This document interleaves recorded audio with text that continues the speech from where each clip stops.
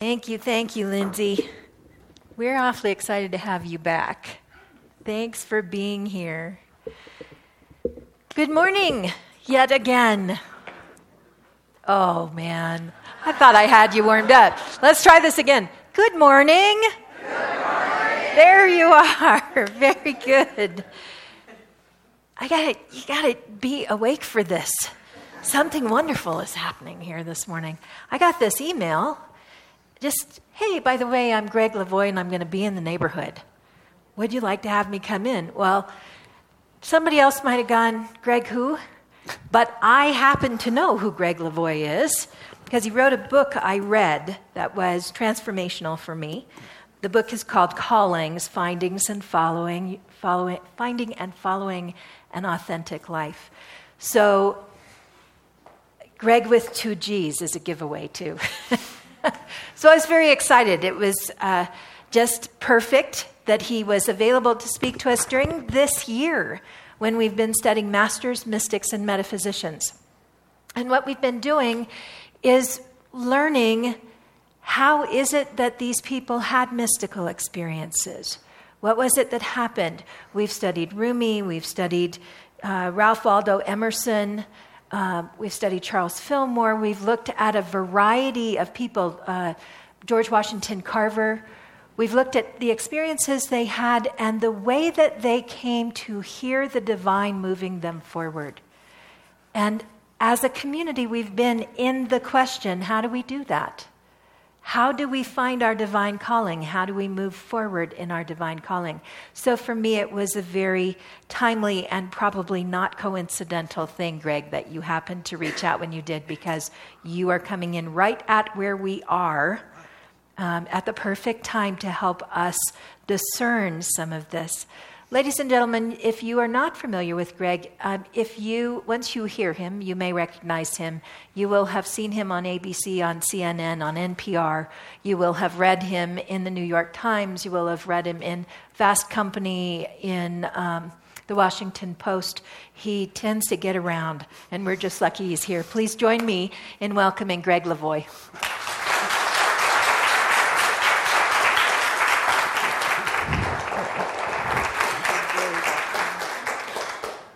All right. Well, good morning. Good morning. And thank you again for that. And I love that Janice Stanfield song. How perfect was that for today? Thank you for that. Thank you. All right. So I think I will jump right in. When I was in college, I learned a critical lesson about human nature from a psychology class that I took. Because in the middle of the semester, the students in this class pulled a prank on the professor. And it was based on what he was teaching us at that point, which was called classical conditioning. Okay? So most people are familiar with that concept through the experiment using the famous Pavlov's dogs. Ring a bell? Thought I'd keep you on your toes. They were taught to salivate at the sound of a ringing bell. And I read recently that Pavlov's dogs is also the name of a perfume, which I think has really interesting implications for the men folk. So this is what we did. We took advantage of our professor's habit of pacing back and forth in front of the lecture hall when he delivered his lectures. So what we devised is that whenever he paced over toward the windows, we very subtly pretended to be bored. Okay? So we slouched and we fidgeted and we doodled and stared vacuously into outer space, which actually by mid-semester it turned out some of us were pretty accomplished at. And whenever he paced over toward the door, again, almost imperceptibly, we now pretended to be interested. Okay, so we sat up a little straighter, we started taking some notes, fixed him with keen scholarly expressions. By the time that day's class was over, we had our psychology professor glued to the door. Singularly the highlight of my college years. And I half expected that when the bell rang at the end of class, he would, begin to visibly salivate or something. But what I saw in that experiment, I think I had intuited most of my life. I'd never seen demonstrated. And that is how incredibly easy it is to condition a human being, to steer them from the outside. And by extension, of course, to be conditioned. And without a word being spoken, not a word. The entire experiment was conducted in pantomime. And I figured if it took us barely 50 minutes to condition our psychology professor with a new set of behavior, a new direction in life, if you will, I tried to imagine the effect on me of a lifetime's worth of that kind of conditioning by the time I was at that point 18. I mean, thousands upon thousands of messages that every single one of us got while we were growing up, and that effectively instructed us in the rules of the game.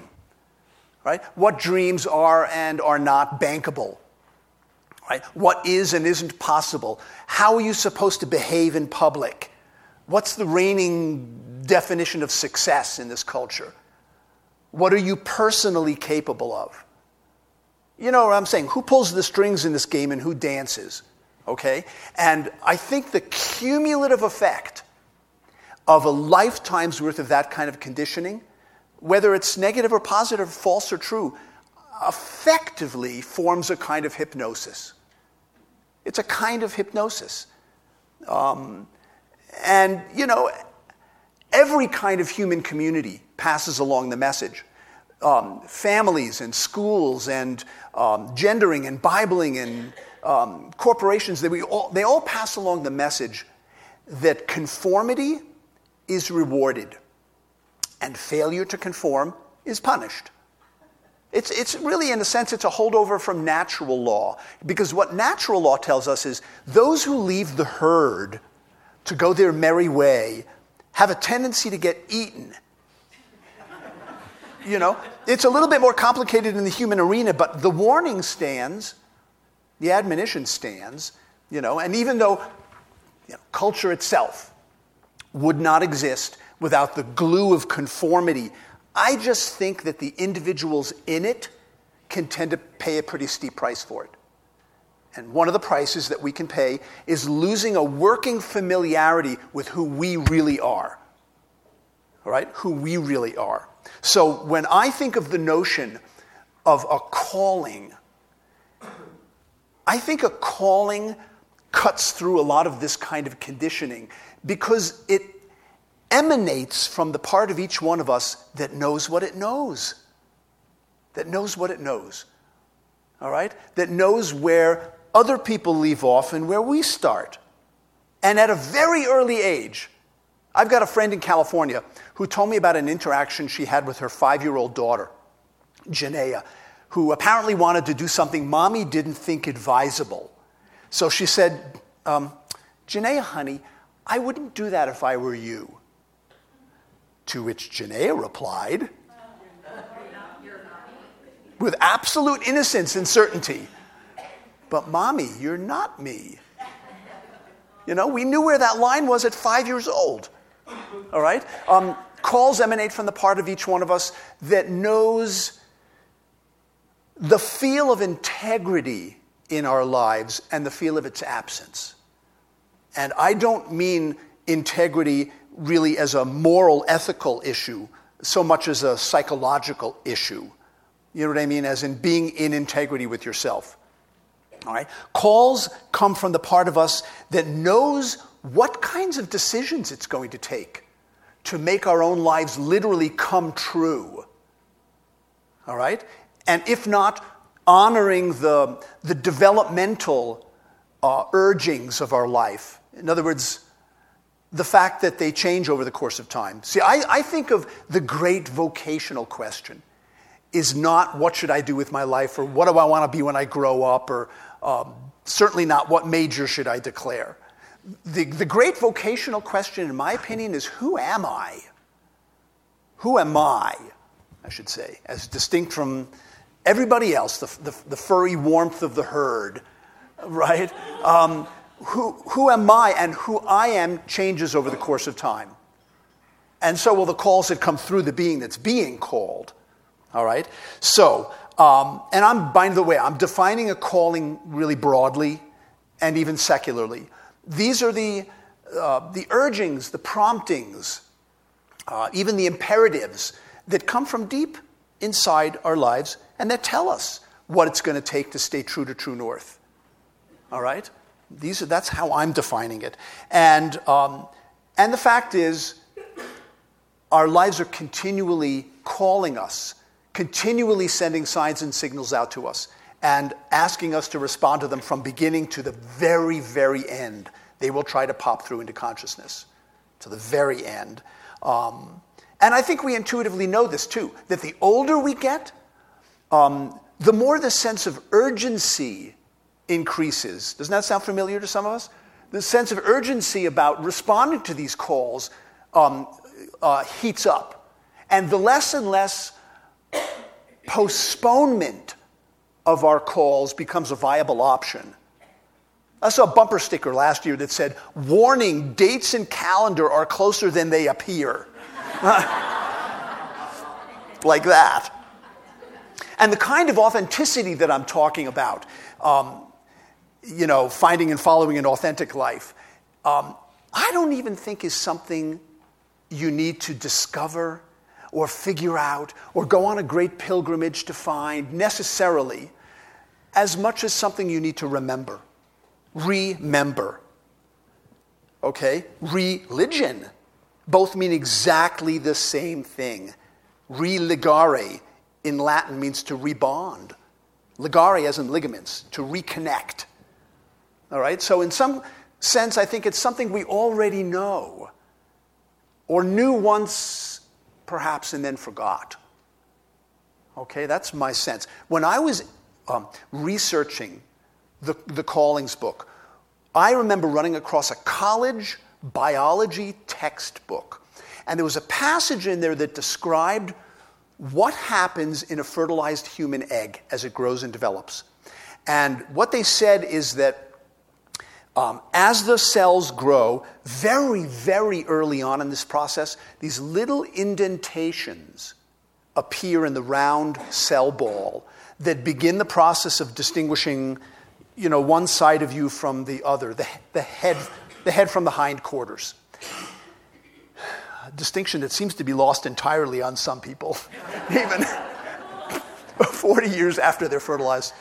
But what they said is that if at this point, in the game, you were to take a single cell from the head and mechanically move it down to the hindquarters, what would happen is that it would migrate right back up. Because, and this is what the book said, it knows what it's supposed to become. Imagine how that might strike you if you were researching a book about following your callings. At a cellular level, what they were suggesting was, we know what we're supposed to become. Okay? Now, that's a bit of a leap, but that's how I read it when I was researching the book. And anymore, when I hear people use this kind of language, I feel it in my cells, I feel it in my bones, I feel it in my gut, I feel it in the very fiber of my being. Anymore, I think they're talking literally, without even being aware of it. So there was a guy that I included in the book. He's an artist who lives in Santa Cruz, California. His name is Howard Ikamoto. He described an interaction he had with his 7-year-old. She came to him one day and said, "Daddy, what do you do at work?" And he said, "Well, I work at the college, and my job is to teach people how to draw." And he said that she looked back at him incredulous and said, "Daddy, you mean they forget?" Can you imagine how inscrutable that would seem to a 7-year-old child, that you could possibly forget how to draw? I mean, it's like forgetting how to dream or something, But we do forget. We do. And as for how we go about remembering, let me share this. I was teaching one of my Callings weekend workshops years ago at a conference center in Massachusetts called Rowe Conference Center. And when I got there, I found out that there was one other workshop being conducted at the conference center the same weekend as mine, and that one was on the subject of tracking, okay? And I remember being thrilled because it seemed that the two workshops happening at that conference center that weekend were about the exact same subject, the search for signs, right? In their case, indicating the presence of animals. In our case, the presence of callings, all right? So I got a chance to hang out with the people from that other workshop all weekend because we shared meals in the dining hall. And what jumped out at me about that bunch was how incredibly excited and articulate they were about the subject of poop. Because it was one of the primary signs that they had to go by, tracks that they had to go by. And, it's pretty much all they talked about, including at the dinner table. Bit of an acquired taste. But I was inspired by this, and I shared it with the people in my workshop by way of saying, if we could cultivate that quality of enthusiasm just for the hunt, just for the act of tracking our lives and paying attention to them and being in dialogue with them, I think they're going to reveal things to us that they're not going to reveal if we're not interested. They're just not going to give up their secrets if we don't offer them some truly devoted curiosity. All right? And animal tracks they're really like signs of pretty much any kind. They lead to something. They lead to something.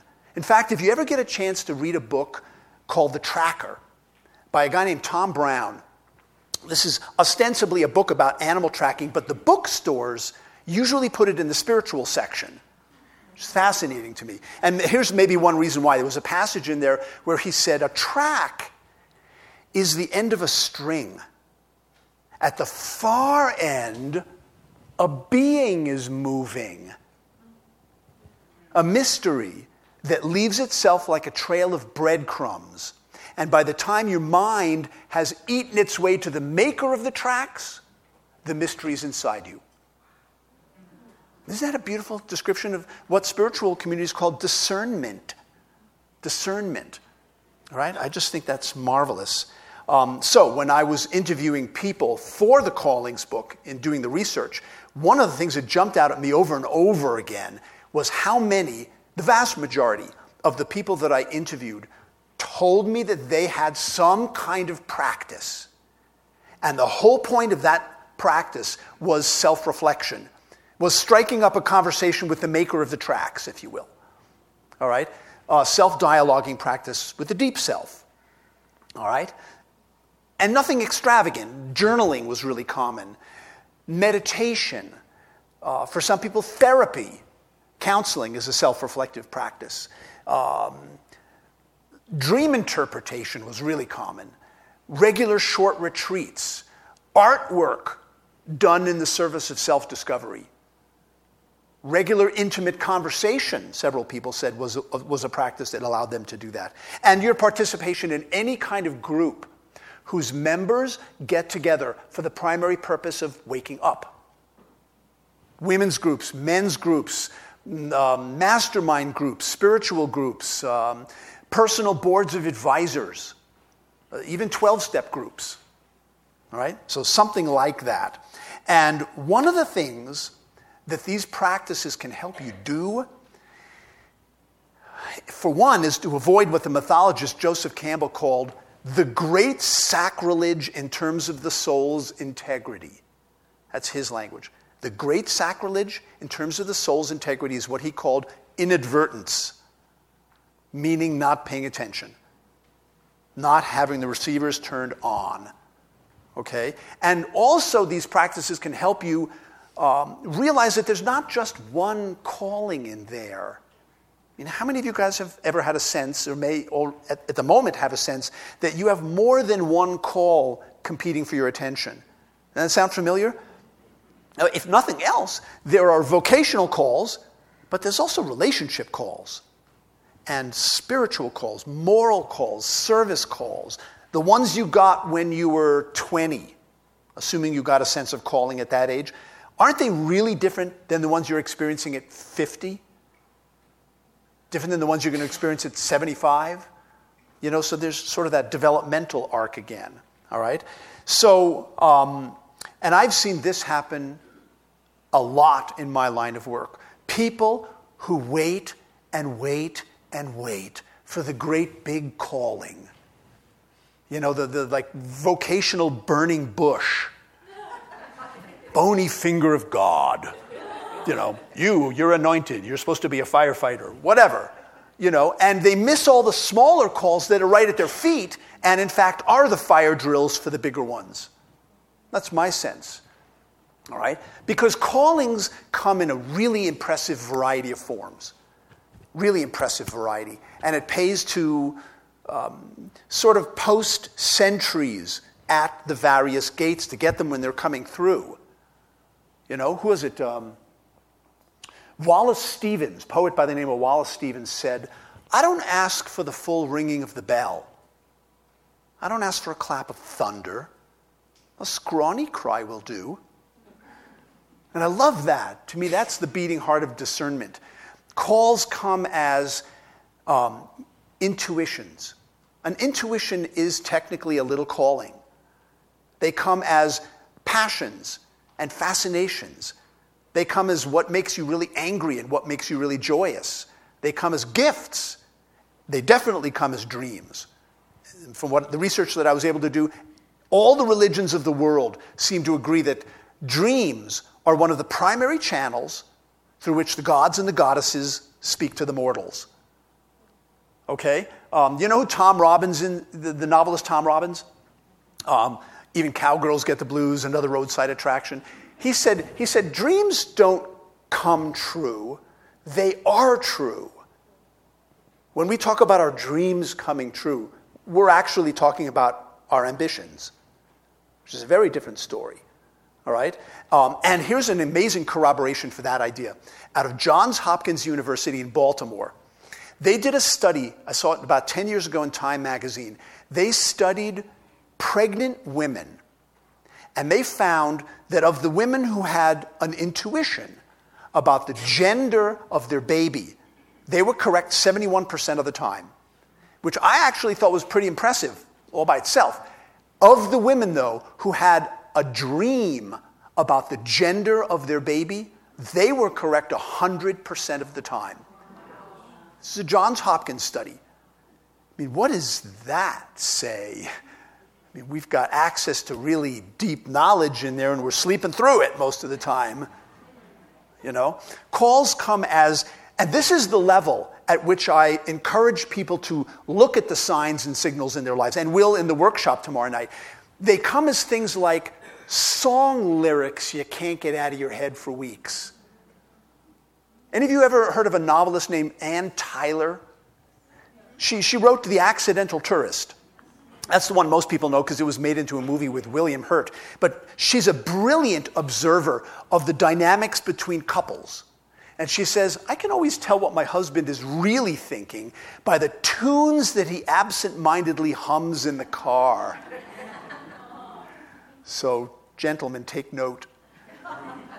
Because I'm in the mood for love is really different than tied to the whipping post.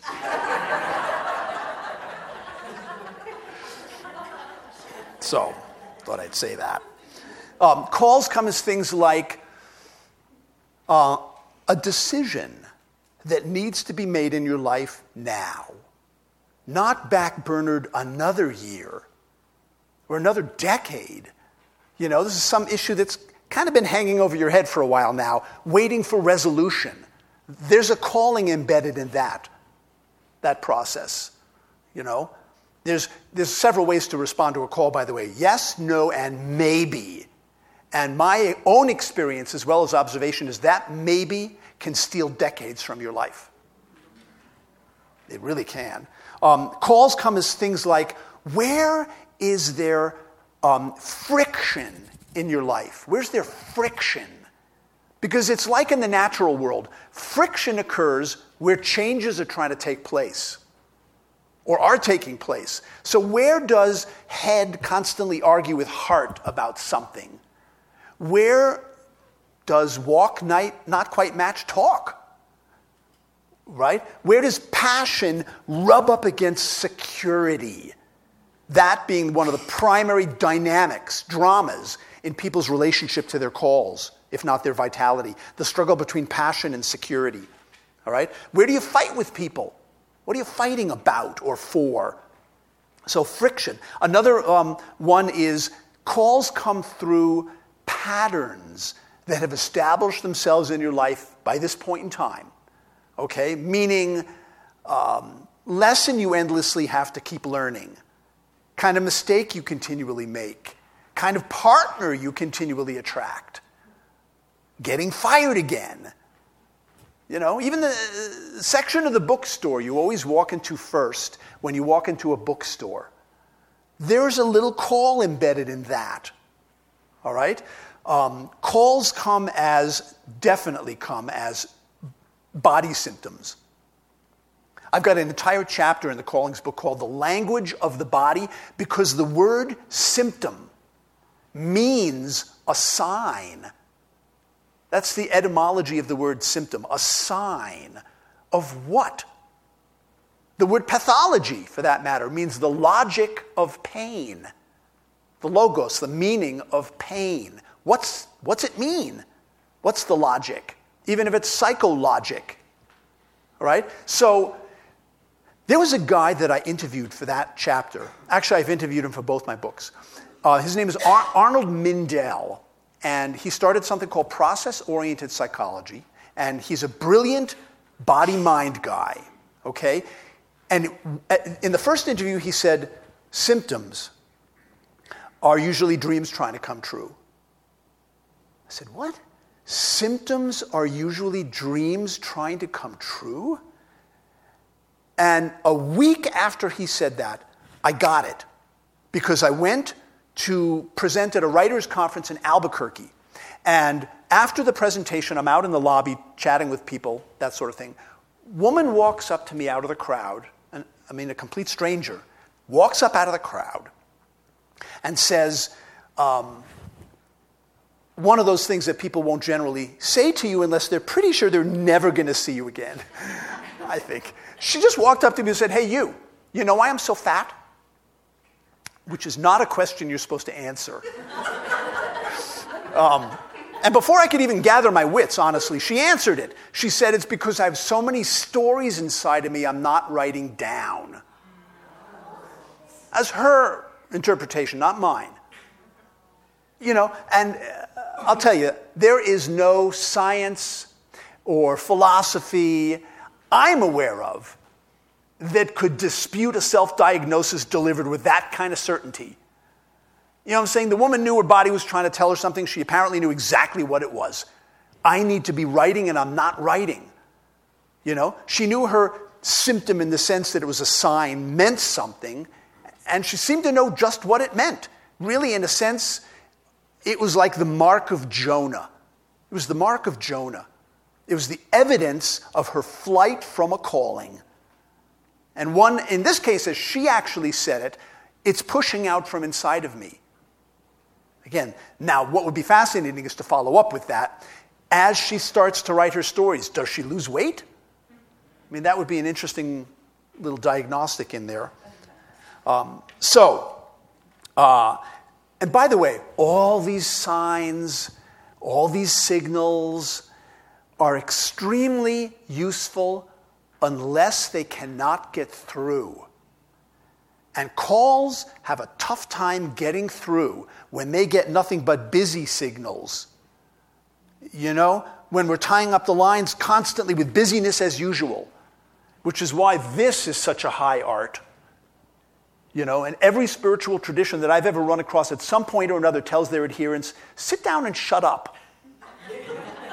I mean, they say it nicer than that, but that's the gist of it, you know, and that's really hard to do. But I just want to say, so I read a story in The New Yorker last year, written by a guy named Adam Gopnik. And he's writing about his let's see, 3-year-old daughter who has an imaginary playmate named Charlie Ravioli. And that's what you would Google if you want to read this story, which is a heck of a commentary on the culture we've created. It's called Charlie Ravioli. And so what he's saying essentially is there's nothing unusual about a 3-year-old having an imaginary playmate, except this one is always too busy to play with her. She's calling up Charlie Ravioli on her toy cell phone and always having to leave him messages. Leave him messages. And a month later, her father discovers she's now leaving messages with somebody named Lori. He says, "Honey, who's Lori?" And in her 3-year-old fashion, she explains to him that this is Charlie Ravioli's assistant. This is somebody he's apparently hired to return his phone calls for him. You know, and maybe I'm being overly sensitive or something, but when our 3-year-old's imaginary playmates are too busy to play with them and start hiring agents, for crying out loud, to fend off the insistent phone call of the children who imagine them to begin with, I'm just thinking it's time to move out of New York. You know, or rearrange your priorities or something, because the compulsion toward busyness is a pretty good definition of workaholism.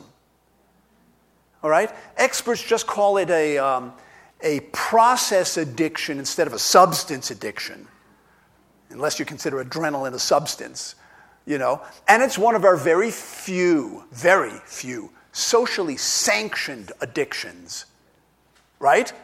And one of the very few you can put on your resume. As you might know, you can't do that with most addictions. You know, 2004 to the present, alcoholic. No. But you could put workaholic and people will be impressed and give you a job. So I just wanted to share that. It's just that even if all of your works are good works, you know, even if all of your busyness is in the service of worthy and noble causes and callings, I just think that when the means to those ends is an addictive process, I think the end result is probably a loss of soul. That makes sense? A depletion of spirit. So I just wanted to share that in terms of being receptive, following this dictum, to really being still and being willing to receive the calls. Because, you know, to get your marching orders can be challenging, because what if they're rather in conflict with how you live presently, what you're doing and who you're doing it with and all that. So it can be challenging, and I offer a gracious bow to what it is I'm actually encouraging people to do with the work I do, you know, is to be still and know and listen for your marching orders and then do something about them, okay? Because they're often inconvenient. So here's how I want to finish up. One of the newspapers that I used to work for was the Cincinnati Enquirer. And one of my favorite stories that I wrote in all the years that I was at the newspaper was a story about the circus coming to town. This was Ringling Brothers. They traveled around the country on a train, and I went down to the train station to meet them. And in a fit of journalistic zeal and therefore short-sightedness, I let the animal trainer of Ringling Brothers convince me that riding bareback on an elephant at the head of the Barnum and Bailey Circus Parade through downtown Cincinnati would add color to my story. So, contrary to my Jungle Book fantasies about how I was going to get up on the back of an elephant, which was, I was going to be airlifted on its trunk. That's too many movies. Anyway, the way I actually got up there was an aluminum ladder. Okay? And the only way to stay up on the elephant during the parade, I was instructed, was to hang onto the elephant's ears. Okay? So, those of you who have ridden bareback on elephants, you probably know about this already. But elephants' ears have a really unpleasant habit of flapping a lot. And we're talking elephant ear flapping. This is not like, kitty cat twitching. And so the only way to stay up on the elephant during the parade was to remain extremely flappable, okay? Otherwise, I'd have been thrown. And it was 15 feet to the ground. And frankly, a concern that paled in comparison to my concern about how stupid I looked up there. Because for one thing, I was wearing my business clothes. I mean, he sprung the idea on me at the last minute. I'm wearing my business clothes. My pants are scrunched up above my knees with the black socks. It was just a fashion tragedy. That's what it was. And you have to picture, I'm the first thing anybody saw in that parade. And I know I did not capture the theme of that show. Ringling Brothers, the greatest show on earth. I'm pretty sure I captured another one of P.T. Barnum's famous themes. There's a sucker born every minute. I got that one. But in looking back on that experience and on what I have learned since then about what's involved in following a call, that experience has a lot in common with following a calling, in that I was caught by surprise and carried off by something much bigger than me. It was thrilling and nerve-wracking simultaneously, and in that the elephant couldn't have cared less. And I'll tell you what I mean by that remark. I've discovered a very unsettling truth. My soul doesn't seem to care what price I have to pay to follow my calls. This seems like a design flaw to me, frankly, if I may be so bold. It seems like it ought to care. But my happiness, my security, my vanity, my popularity doesn't seem to matter to it. It's not interested in whether I live a comfortable life. It's not interested in whether I become rich and famous. It's not even interested in whether people like me or not. But what does seem to matter is hanging on to the elephant and being willing to go where the elephant goes. That does seem to matter. The willingness to go for the ride, the big ride, the one that ensures that someday, if your life happens to flash in front of your eyes, at the very least, it will hold your interest. That much at least. Or that somebody else's life doesn't flash in front of your eyes. Ooh, John Wayne, whatever. So I just want to say that in the spirit of helping to ensure that it does hold your interest, I just want to say that the workshop tomorrow evening from 6 to 9 is a very hands-on opportunity to explore what your own life is calling for from you. Okay? This is not lecture. This is experiential. All right? It's a chance to look at really the operative question we're after is, what wants to emerge in your life right now? What is knocking on the door for an entrance cue? All right? So I hope you'll come and bring writing materials if you do. And again, thank you, Ariana, so much for bringing me to your wonderful, beloved community. And thank you guys for having me. Thank you.